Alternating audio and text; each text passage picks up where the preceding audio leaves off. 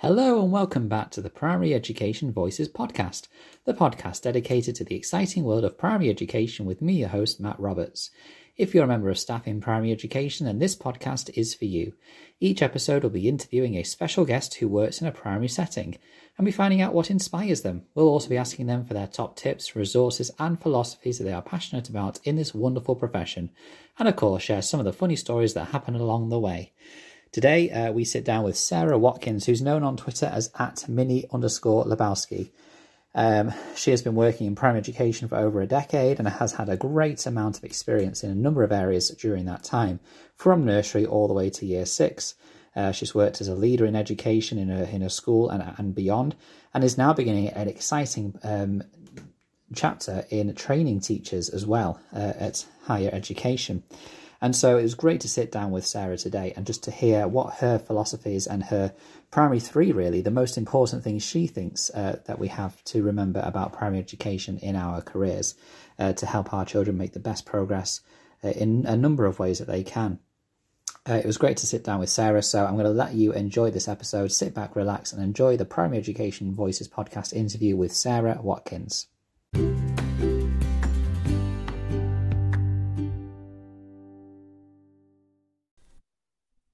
Hello and welcome to the podcast, Sarah Watkins. How are you doing today, Sarah? I'm really good, thank you, Matt. Fantastic. Thanks for joining us. You came recommended by Kate Aspin, and so we're so grateful to have you on Primary Education Voices today. So once again, thanks for joining us. Thank you. Great. Well, we'll start with your quick fire questions. And so these are not to worry about. They are some questions just to get to know you, your background a bit, and some of the things you enjoy about primary education, just so our listeners get a snippet of you in the first 5 minutes or so. So first of all, Sarah, what is your Twitter handle? It's Mini Lebowski, Mini_Lebowski. Fantastic. That's brilliant. Always helpful to have right at the start so people know where to find you on Twitter. How many years have you been in primary education, Sarah? I've taught in primary for just over a decade. Excellent, fantastic. And in that decade, what's been your journey so far in primary education? What roles and responsibilities have you had? I've taught from nursery right up to year 6. It's been quite interesting, really. I've only trained in early years, but then I was put in Key Stage 2, which was a bit of a shock, but really enjoyed that. And then I became an SLE in English, and that was quite a rigorous interview scheme. Then I was assistant head and head of English for a federation of 10 schools. That was really interesting. So coordinating English across a federation and also working with other schools. And then I was made head of school, and I was head of school of the school that I went to as a child. So that's kind of been my journey so far. Wow, that's fantastic. I can definitely confirm that the process to be an SLE was quite rigorous. I myself was put in a room with 6 head teachers. I think that was the most terrifying experience I've had in my life. But a really interesting one as well. So it sounds like you've had a lot of experience there from nursery to right through to year 6, which is brilliant. What is your favourite subject and why, Sarah? My favourite subject to teach? Yes. I would say it's really hard, isn't it? As a primary teacher, obviously you're teaching all those different subjects. And I think on different days, you have different favourites. I mean, I do love English. It was my favourite subject at school. I really enjoyed it. My dad's a journalist and a writer. And I guess I would, if I had to choose one, it's like choosing your favourite child, isn't it? I would say English, yeah. Sometimes it's really hard, that question, because like you say, we do like a variety of subjects. I guess that's why a number of people may have gone into primary education, because you get to teach that variety, but it is hard to choose sometimes. But no, that's fantastic. English. Why would you say you like English so much? Was it like you say your father had that background, or was it other factors as well for yourself? I suppose it does help, doesn't it, if you feel successful in that area. So if it's one of your strengths, I'm sure that helps cement it as your favourite. And I think there's also just so much variety within English, isn't there? I mean, with some of the other subjects, it's a fairly linear straight line. But with English, I mean, you've got the reading and the writing, and both of those can take you on so many different journeys. And it's just amazing to see children being transported on those journeys. And I do feel that English can be accessible to children of all different abilities as well. There's so many ways into it. And I know it can be challenging, for some children, but just seeing children really enjoying being on that adventure is marvellous. That's brilliant. In your own education, Sarah, was there a favourite teacher that you had, and why were they your favourite teacher? Well, I had one teacher very briefly called Mrs. Clark, who, this is awful. The main reason I remember her is that she left quite quickly after I joined her class and set up a sweet shop. And she came back to visit us and brought loads and loads of sweets. And that really stood out in my memory. We were stood in the playground and Mrs. Clark came back with all these sweets. And we just thought, this is mind-blowing that this could be a career. You could go and open your own sweet shop and you could just be surrounded by sweets and chocolate all day. That's amazing. But like you say, as a child, why would you not remember that? This Exactly. ex-teacher coming back with loads of sweets and chocolate, it's like a dream come true. It really stuck in my memory. That's brilliant. Okay, and then the last quick fire question, Sarah. If you had to, or if you already do, what after school club would you run? Well, I really enjoyed running Eco Club, and I'm currently writing a book for Root on that subject because I found it quite challenging. I loved it. It was my favourite club to run, but it was challenging to think of different activities every week. So my new book's going to be a combination of photos and text, lots of inspiration for people who are running an Eco Club, because I found it really tricky. I had 4-year-olds to 11-year-olds, and finding activities that would satisfy all of those age groups was really difficult. So yeah, that was definitely one of my favourites to do. I think one of my favourite sessions were when I found some old records, vinyl records in a charity shop, and we melted those and made those into planters, and they were amazing. You know, with them. Of course, when I took them in, none of the children knew what they were. It is quite old-fashioned. I was showing them and said, "What do you think you do with these?" And none of the children could tell me. They were saying, "I don't know, throw them. Is it a game?" Like little mini discuses just to throw. Exactly, absolutely. That's excellent. And like you say, actually, that's a really interesting point I've not considered, is kind of the Eco Club. You know, a lot of schools will have Eco Clubs, but obviously it's one of those clubs which will have a cross-section of the entire school, and so you've got to try and think of activities that will suit right from some schools, right from reception or early years, or right up to year 6. And so now it sounds like that'd be a really useful resource there that you mentioned. That's fantastic. I hope so. Well, let's move on to the main questions then that I've sent over to you, and see what we can get from these, because there's a lot of great ideas so far already. So first of all, what inspired you to become involved in primary education, Sarah? Well, I come from a family of teachers, and my mum was a teacher, and she was the first person in her family who'd gone to university, so it's a really good achievement. And she taught for years. She taught in London, where I was born, inner city London, and then we moved to a rural area, and she started teaching in pupil referral units. So obviously she was a real role model for me, but I could see how challenging it was, not so much the teaching, but all the bureaucracy and the other aspects that went with it. And that was quite frustrating for her. And so I kind of avoided it a little bit. My middle sister is a teacher, my brother-in-law's a teacher, my little sister works at a sixth form in pastoral care, but I kind of avoided that formal teaching for quite a while. So as I joined a charity where we work with disadvantaged young people, so working very much with young people who are outside the system. And that was really interesting, hearing about their very negative experience of school and how it took them down different paths and different routes. And then I became an arts officer with the local council. And that was fascinating, going into schools and being asked to set up and run creative projects that fit in with the curriculum. And I kind of had a misguided view of school a little bit. I think from doing that type of work, I thought, wow, primary schools, most of the day they just spend doing these incredible creative projects which bring the curriculum to life. I didn't really see the other side of it, the data gathering, the general sort of English and maths teaching. So in that role of arts officer, I kind of got a misguided view a little bit of what primary education was about. But it really made me feel I wanted to retrain to be a teacher. So I applied for the GTP course, which was amazing because as someone with a young family, I was able to get this bursary of £15,000 to retrain. It was a very competitive course to get onto, but it was a fantastic course, really enjoyed it. So that was kind of my route into primary teaching. Fantastic. And so obviously it's funny that because you had this idea of going into the school, doing these creative projects, seeing the wonderful exciting things that happen when you're going in, but of course there were some other things which perhaps you were surprised with.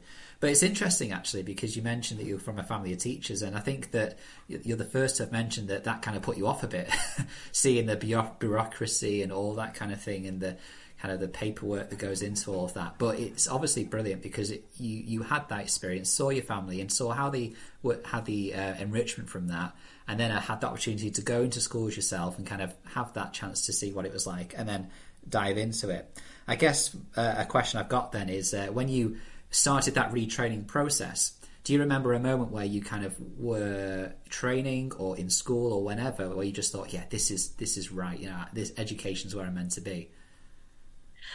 Yeah, definitely. I mean, it's funny because my mum very specifically said, don't go into teaching. And my son's now considering it, and I sort of have mixed feelings about that. But yeah, I mean, I would say it was probably the third placement, which was really strange because it was in the school where I went to as a child, my third placement. And it was where I eventually ended up being head of school. And I think most trainees have this moment where perhaps you're on your third placement, you're teaching 80% of the week, and the person who was supervising me, it was such a tiny school, she said, oh, you're pretty much on your own, you can go now. And it was completely what I needed. And it was wonderful just having that time where they were sort of my class in quotation marks. And I could play around and get creative and really get to grips with the curriculum and behaviour and so on, and working with the other staff. And I think that was the time where I felt, yeah, this is really for me. Yeah, just diving in and doing the role, having the majority of the teaching timetable and making that your own. That sounds fantastic. That's great. Well, thanks for sharing that. And that's been a really interesting journey into it as well. So that's been really useful to learn about. Obviously, in primary education, we have a lot of funny things that happen along the way, and some things that just we look back on with great humour. So what's a funny story you can share from being in primary education? It's really difficult to choose because there's so many funny things that happen when you're in primary education. I think especially in early years as well, on a daily basis, the children really make you laugh. We make each other laugh. But I think one of the funniest stories was when we had comic relief. I was in year 5. And one of the staff in the school decided it'd be a really good idea to ask every child in the school to bring in a joke. There's a really big school, 3 form entry. And it was a great idea. So every child took a little slip home, and then they wrote their little joke and their name and their age, and that was brought into the school. So in the morning, we had 90 in a year group. So someone came up and said, we need to collect your 90 jokes to go on a display. In the lunch hall, we had 2 lunch halls, one for early years and Key Stage 1 and one for Key Stage 2. So we're gathering them all together, getting all these jokes together. The children were really excited, wanting to read them out. And I said, no, it's got to be a big surprise for later. So all the jokes went down with this person and were stapled up over the display boards around the hall, which made a fantastic display, looked really effective. So this was about, say, 9:30 in the morning. And then later on in the afternoon, we decided that we'd go down as a year group. There was a microphone set up on stage. It was great, like a little comedy club. We thought we'd start to read out some of these jokes. So my colleague and I, unfortunately, our third colleague had to go home sick. So we had the sort of 90 children. There were the 2 of us. The children were all sitting in the hall waiting for these jokes to be read out. So, of course, they were really excited about hearing their own joke that they brought in. So my colleague said to me, well, what we're going to have to do is pull those off the board now, one at a time, because they've been stapled on, they'll be there displayed all day. So I started to pull them off and bring them over to her, and we sort of took it in turns to read them out to the children, who were just roaring with laughter at their peers' jokes. And it was going really well. And then one of the last jokes I pulled off, it was a little girl in my class who was new to the school, didn't have very much English, and she got her parents to Google a joke, and they just wrote it down on here. So I started to read it out, had the microphone in front of me, and I kind of, as you do, skipped ahead a little bit with my eyes, saw a word starting with P that couldn't be repeated in front of the children, connected to the male anatomy. And I thought, oh, right, okay, cannot read this. And just stopped where I was. And I said, I tried to think of an excuse. I said, I don't think we haven't got any time now to read this joke anymore. But in the meantime, my colleague had grabbed this joke off me, read it, we both thought to ourselves, okay, this has been on display all morning and all day. And for some reason, it just gave us the giggles so badly. And the children were quite intrigued. They were laughing because we were giggling. I think we grabbed another joke to read out anyway. But it's a bit like when you're in assembly, when you're little, and you just can't stop giggling. Every time we looked at each other, we started giggling again. And it was rather unprofessional, but we ended up just rolling around on the floor on this stage. We just couldn't stop giggling. And even 48 hours later, every time we caught each other's eyes, we just kept laughing about this joke. And the little girl was saying afterwards, you thought my joke was funny? And I said, oh yeah, it was so funny. It was wonderful. It was such a good joke. That's amazing. The unrepeatable joke. I mean, the context itself is hilarious anyway, because obviously there was moments where you just think, oh, this has been up the entire day. Maybe the whole school's walked past and has seen this up on the wall. Who knows who's seeing this? But actually then, like you say, with you and your colleague, just that reaction just made it even 10 times funnier, which is brilliant. I love the idea.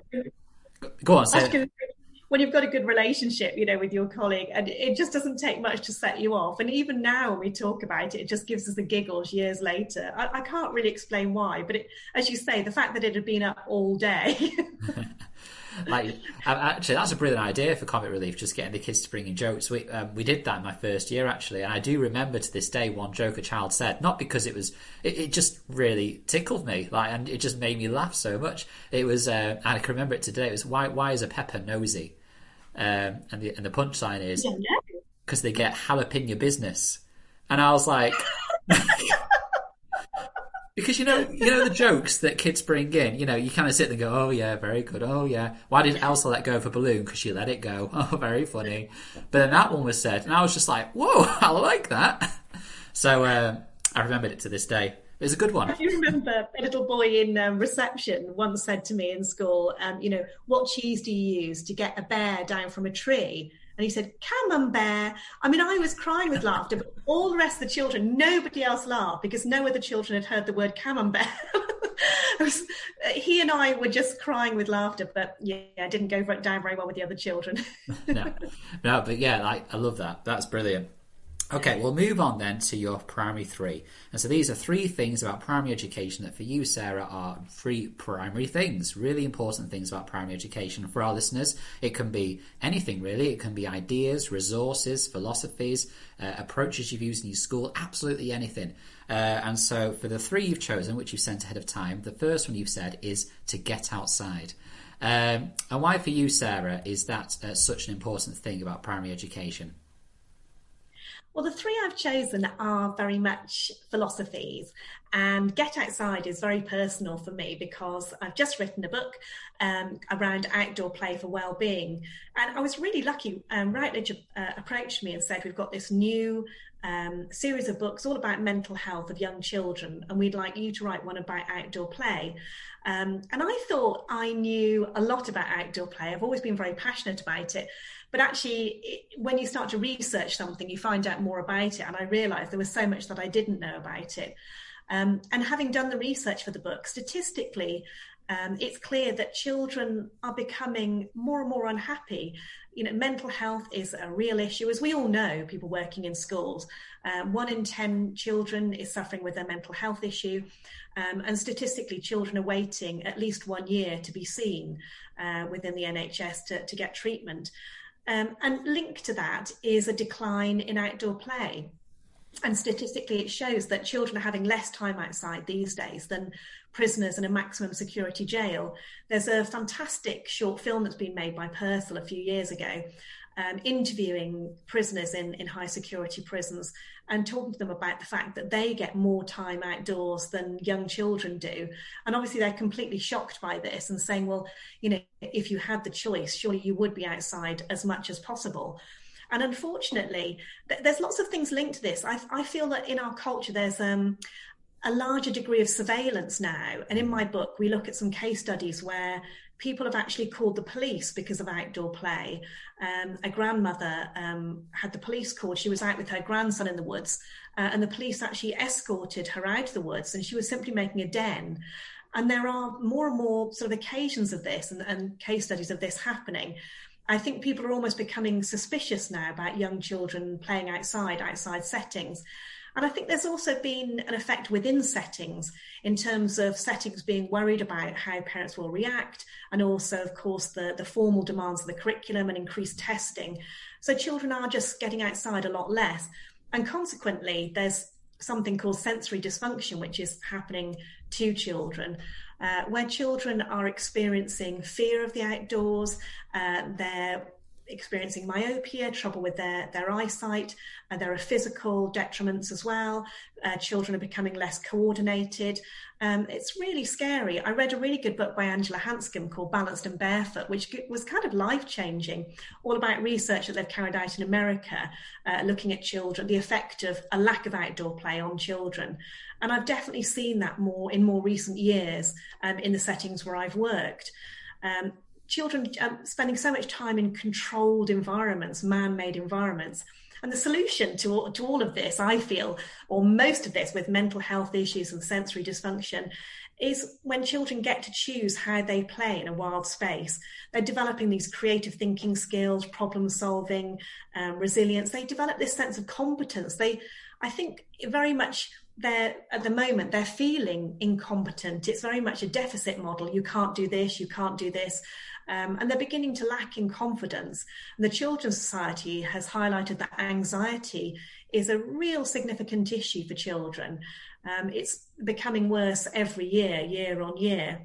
And according to self-determination theory, children, and well, not just children, everybody needs these three things. They need to experience competence, autonomy, and relatedness.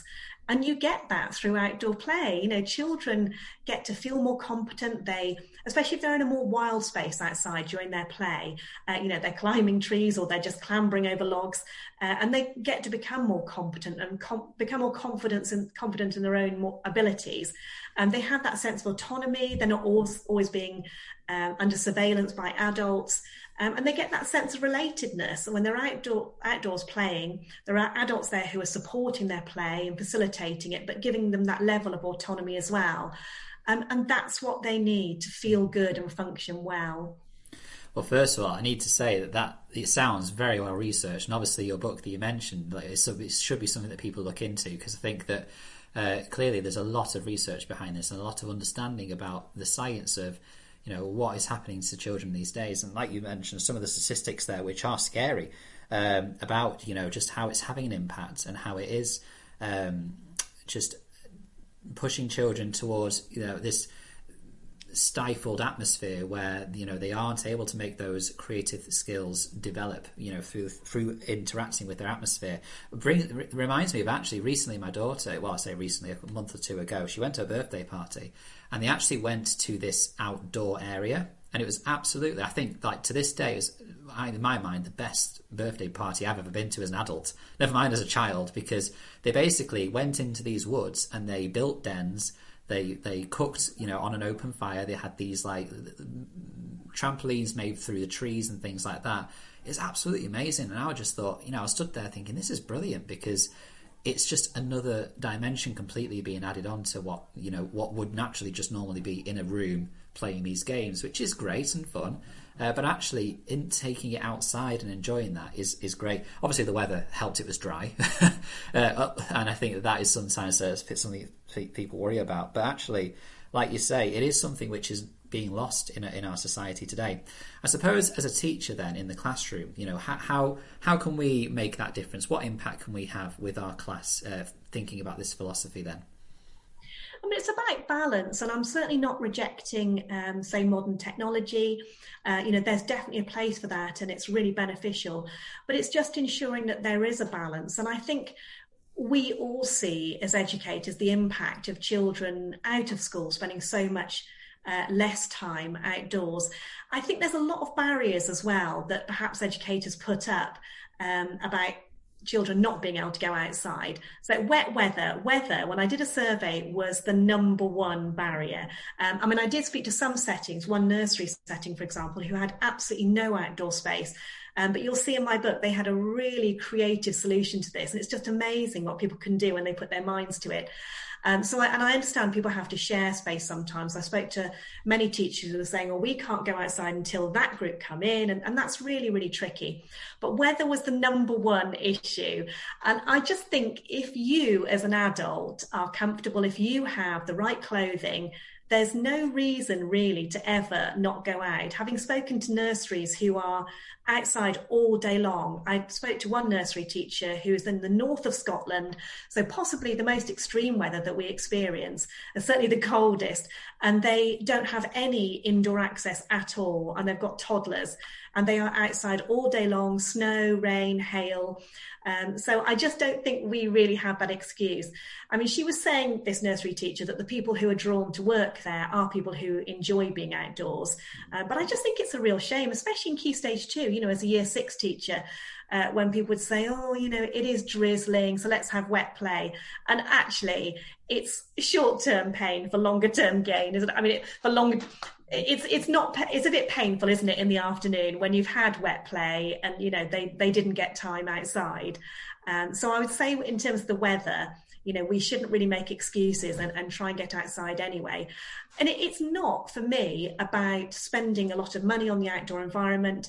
What children really need, I say this in one of the chapters in my books, is loose parts. Key Stage 2 children, particularly, as well as early years, cable reels, all those recycled materials, crates. You just see fantastic problem solving and creative thinking from Year 6s, all the way down to nursery when children are outside. They just need a less manicured space. And I say to people, who is this outdoor space for? Is it for the children or is it for adults? And I think some educators are put under unnecessary pressure to make it look beautiful for visiting adults. I'm sorry, that's not who the space is for. It's for children to develop and grow. So I think if people can try and link the curriculum to being outdoors, that's fantastic. But I just think as a very bare minimum, getting outside at playtime, at break time, as much as possible and not limiting that. It really makes me feel sad when schools start to limit playtime, start to reduce that because of curriculum demands. I really don't think that's important. I don't think that's needed. And like you say, it's trying to make that balance. Obviously, what you're not saying is, be outside all the time, every day, because that's just not manageable. And also, it's probably not the most effective. But what you do need is that consistent, balanced approach to making sure the children are outside, first of all, like you say. And actually, you mentioned the weather. I do remember kind of earlier in my career being more like, it is drizzling, But then actually, when you get to the end of that break time, you kind of wish that they were outside, because then you're moaning that they've had wet break all day. And it's like, well, you're the one that kept them in. So why are you moaning about it? But like you say, if there's a bit of drizzle, just get outside. They've got coats. And if children haven't got coats, obviously you can try and provide for them to make sure that they are safe and well outside. But, getting them outside, enjoying that outdoor time, like you say, is the bare minimum that we can do. And if we can get them outside for curriculum and things like that, great, here and there. But actually, that time outside is what's needed. And doing things like the Daily Mile and things like that, just finding creative ways to get out there and also do the curriculum if you can, but make sure they're outside for some parts of the day. I totally agree. The Daily Mile is a fantastic, way to get children outside. And most schools do Forest School now. I'm a Forest School leader. But I do find that in a lot of schools, you get a lot more Forest School sessions in the children's early time at school. So, early years, reception, year 1 and 2, but it tends to drop off a little bit when children are going into Key Stage 2. And I just think that's such a shame. In Year 6, they and Year 5, upper Key Stage 2, they need Forest School just as much, if not more, because as a Year 6 teacher, I knew that the children, up to kind of SAT, they were struggling and they had a lot to get through. It's a stressful time. So I think just as much, if not more than anybody else, they need that Forest School time. And you really see fantastic learning and independence there where, Year 6 are cooking over a fire, for example. Those are life skills. And like you say, it doesn't have to be a huge chunk of the timetable, just little portions here and there just to de-stress and get out and enjoy that, I think is great. Well, let's talk about your second of the primary three then, because I think that's been brilliant. And obviously, what we'll do is on our website, once we can catch up with all the episodes we've done, we'll have resources to the books you've mentioned and things like that. So that'd be great for listeners to go find. Your second of the primary three is this, and it's actually a quote and a philosophy which says, "Challenges are gifts that force us to search for a new centre of gravity. Don't fight them, just find a new way to stand." Do you want to talk about, first of all, how you came across that quote, why that's important to you, and what that kind of means for you in primary education, Sarah? Well, it's a quote by Oprah Winfrey. I mean, she's just amazing. And I'm full of admiration for Oprah, for how she came through a great deal of trauma in early childhood to become so successful, but also such a good supporter of other people. And we've all worked with children who have suffered significant trauma. And it's, as we know, it's so difficult to move beyond that. It has such a long-lasting effect on people's lives. But when I found this quote, it was part of doing some research for my book, and I was just thinking about the nature of challenges, and I was thinking about the importance of challenges for children. If children are always presented with sort of work that's fairly easy, or throughout their day they don't face many challenges, they don't develop resilience or perseverance. And I think, obviously, I'm very passionate about being outdoors, and I think challenges outdoors for children are so significant, and I think they really add to their learning and just help them develop the characteristics that they need in terms of well-being, but also just their holistic development. But it also made me think about us as educators and what challenges we face. And throughout my career as a teacher, I've sometimes been asked to do things that I felt weren't ethical, and they weren't in the best interest of children. And I had to say no to those. And I really like the way that Oprah says, don't fight these challenges, just find a new way to stand. And having that in my mind was really helpful, just thinking to myself, okay, so just sight yourself slightly differently and just think about how you're going to face this challenge.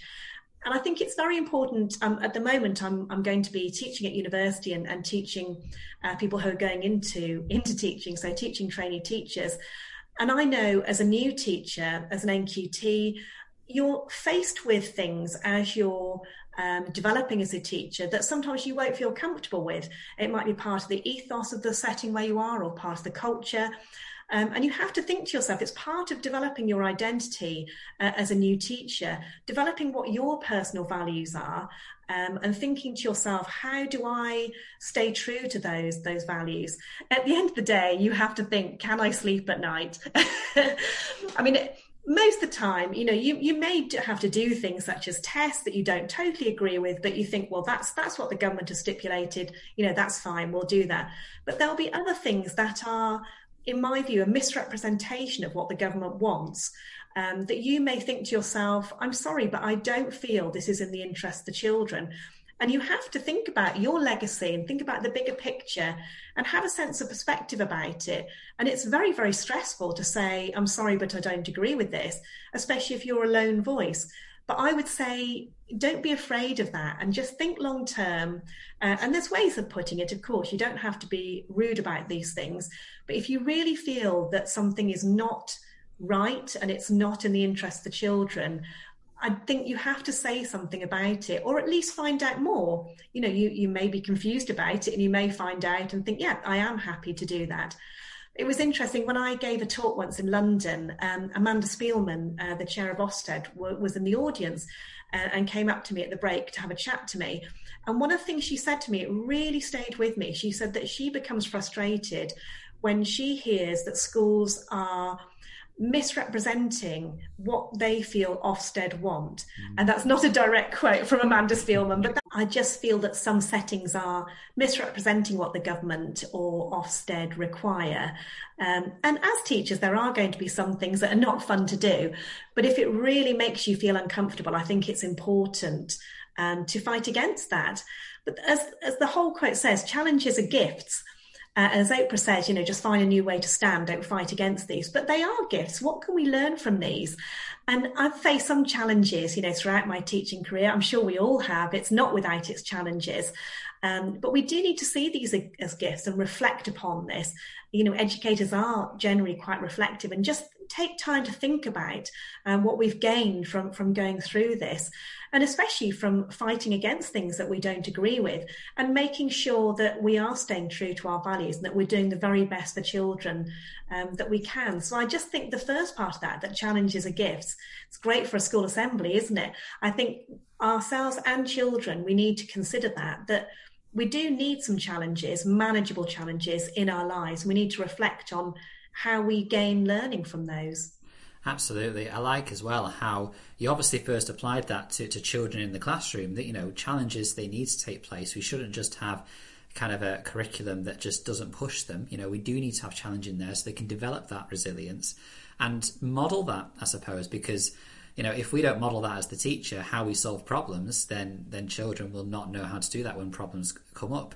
And then actually applying it to NQTs and actually all teachers really, then when we're in a school where there's perhaps things that are happening that don't fit with our personal values, then finding ways we can approach that and deal with that. Like you say, not being rude about it, saying, well, no, I'm not doing that, and dismissing completely, but having that professional dialogue, with that challenge that's come up that we're not too sure about, I think is really, really good points. So what we'll do is we'll move on to the final of the primary three now. And this obviously has been sent from you as well. Now, you've sent me one word, and so I'm going to let you kind of define what this word means to you and why that's important to you. The final of your primary three is placeness. So what is that? First of all, what is placeness to you, Sarah? Well, it's a really old word that doesn't get used very much anymore. The dictionary definition is the quality of having or occupying a place. It's very much about ownership. And while writing the book, I was thinking about children's place in the indoor and the outdoor environment. Of course, because my book's about well-being, I was very much linking to how children can feel good and function well. And of course, they need to feel they belong. We all do.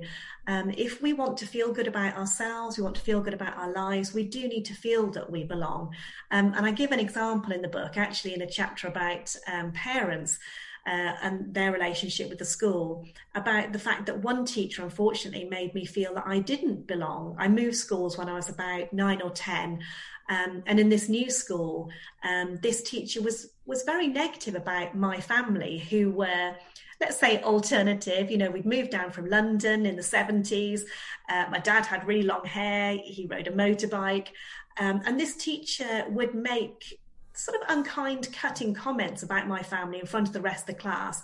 My parents weren't like the other people in the village, let's be honest about it. But it really made me feel I couldn't trust her. And it eroded my sense of belonging in the class, the other children laughing at my situation, my home life. And I know in relation to some other people's experience of school, of course, it's not significant at all. But I do remember that. And I think that if children experience that erosion of their sense of belonging, it's so detrimental to their well-being. But in looking at research for my book, I found that scientists have found that studies show that place, identity and well-being are really closely connected. So in order to feel good about ourselves, and we have to have that connection. And as I said, where I was head of school was the school I went to as a child, which was amazing. It's such an amazing, unique little school. It's a fabulous community. And I think the parents were really pleased that I had been a pupil at the school, so I knew the environment really well. And on my very first day there, when I went to meet the parents and all the children there, a little 4-year-old came up to me and she said, "Do you know where the best hiding place is here?" And I said, "Yes, I do." And she couldn't believe this. I said, "Because I used to go here, and when I was your age, I used to go and hide there." And I thought, I hope we're thinking of the same place. So I led her outside. She held my hand, took her outside, and there's this big kind of hedge made out of trees. And we went behind there, and there's a little hollow there. I used to hide as a 4-year-old. And she said, "Yes, this is it, this is it." And the joy on her little face that we'd both had this same withdrawal, calm space. I'd enjoyed that many years before as a 4-year-old. And now, she'd been told about this by older children, and it's been handed down, through generations, this little place that's away from adult surveillance, still safe, still within, the school premises, within the fences, but this lovely little withdrawal space that you could go and hide and feel comforted and in a private space had been handed down through these generations. And we all have these little spaces in our mind. And because play involves so many of your different senses, it makes your memories much stronger. So as an adult, you remember those. If you think back to memories of a child, of being a child, it's mainly those play activities that you remember, mainly experience of outdoor play, because you were engaging all those senses. It makes those memories more vivid. And I think everybody's got memories of different hiding places, you know, when they were little. And I think it's interesting, if you take a group of children out to their outdoor space, particularly I'd say in early years, it's really interesting when you say, take them to their play area, the playground or wherever they go to go outside, and just say, whose is this? Just those 3 words. And I've had really interesting responses to that. So some groups of children will say to me, oh, this is our space, this is our playground, this is our field. And some children have said to me, oh, this is Mrs. So-and-so's. And I'm thinking, well, who is this space for? I think it's really vital for children's well-being that they feel that that is their space. And I'm not just saying that, you know, we set up everything for them. They are co-owners and co-creators of that space. So, you know, they are custodians. They should be taking charge of it. Even 4-year-olds, you know, are able to do this. So obviously they can put out all the loose parts. They should be easily accessible. They can put them away again. When I was teaching reception, they would tell me, oh, Mrs. Watkins, you know, this crate cannot be used anymore. It's been outside in the frost. It's now cracked. So unfortunately, now we need to get rid of it. So, you know, they do their own risk assessment as well. They're quite capable to do that as 4-year-olds in partnership with us, who are, of course, overall in charge of their safety. But children really desperately need to feel that sense of placeness. I just want to reclaim that word and bring it back and make sure that children from nursery to year 6 feel that sense of placeness and sense of belonging, and that we as adults are facilitating that for them. I love that. It's a great word, and like I say, one that I've not used in my daily conversations. And I think that it's certainly interesting when you think about how children need to have that placeness and own that. And I think that obviously, like you say, younger children, like they can help with the creating of the continuous provision areas and what what there's in their area that they can play with. That's really important. Going right up to kind of key stage 2 and taking responsibility. We talk so much as a year 6 teacher. I've worked in year 6 a number of years, and we talk about them preparing for high school and looking after their things and their area and their belongings. And so many children lack that skill because they've not had that opportunity to develop that placeness, as you say. But if they are given that as class teachers listening to this, and we can give children more skills and opportunities to develop their own areas, to develop and look after their own things, I think that is really powerful. And actually, thinking about as teachers in the school as well, I think one of the biggest challenges that teachers have when they go to a new school is they don't yet feel that placeness. They don't know where the photocopier is. They don't know where they go to hide for just 5 minutes, just to have a bit of time to themselves. Actually, as adults, we need to have that placeness as well. I guess for you, what is a couple of tips you could give to a classroom teacher to help develop placeness for children in their classroom from this discussion? I mean, I think the issue that's facing teachers is time. And, you know, when I was a year 6 teacher, the curriculum demands are so heavy. I mean, you know, it's the same for all teachers, but I just felt particularly year 6 from September to May, you know, there was this huge pressure. And it's the time really to enable children to take that responsibility. But in the long term, you know, that does allow you more time. But I think particularly in terms of placeness in the outdoor area, it's making sure that children understand that it's their area, they're custodians of it, making sure that they take responsibility for the equipment that's out there, and making sure also that the older children are taking some responsibility for the younger children as well. I was talking to a play researcher, and he made a really interesting point that in quite a few bigger schools, the different age groups don't tend to mix very much. They are very segregated. And he said, in terms of his research, he'd found that that was quite detrimental. In terms of well-being, he said it works much better if there are occasions when sometimes during outdoor play sessions, the different age groups can mix. I mean, I've worked in a school of 630 children and a school of 40 children. So, of course, the very small school, the children were mixing, different age groups were mixing all the time. But if we can facilitate that in larger schools as well, it's apparently so beneficial for their well-being during those outdoor play sessions, and really helps with placeness.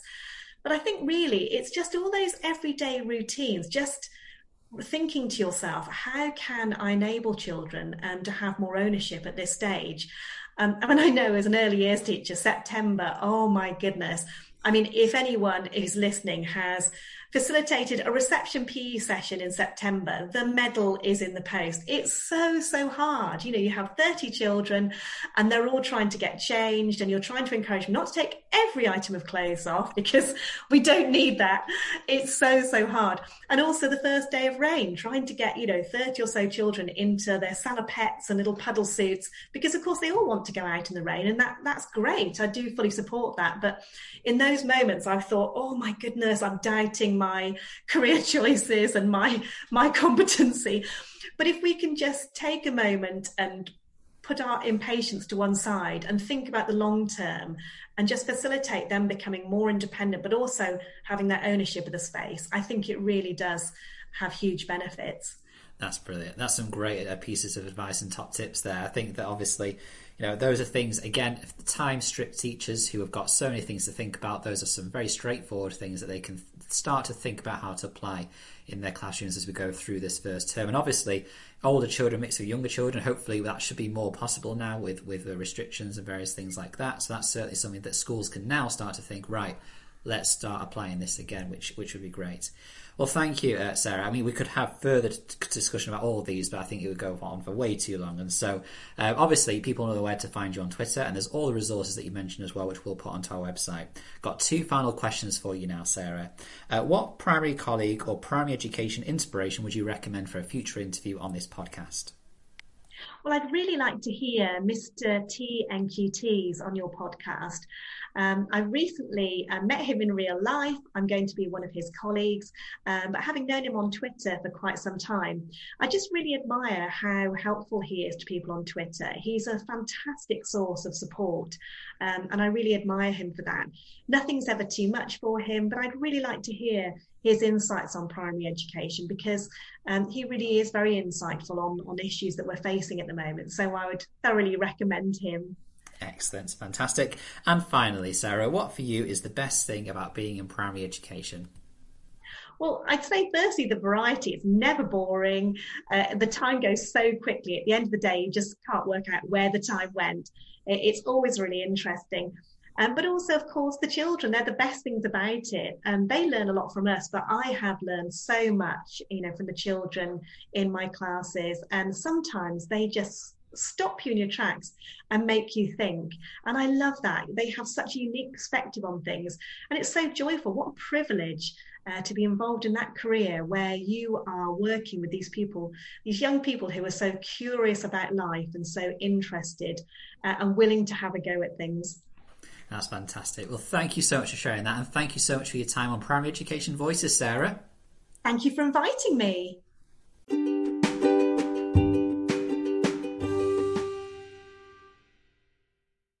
Well, once again, another fantastic episode. Sarah was brilliant, and I have to say, hopefully you listening won't notice this, but this was probably the most difficult episode to record, with interruptions that we had, with technology letting us down, a rogue coffee maker, and my son also trying to make an appearance into the podcast too.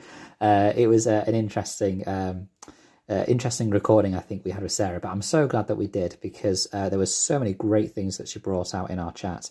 Her primary three were brilliant, and really thinking about the holistic child that we are trying to develop as teachers in the classroom, not just the maths and English side of things that we work on a day-to-day basis.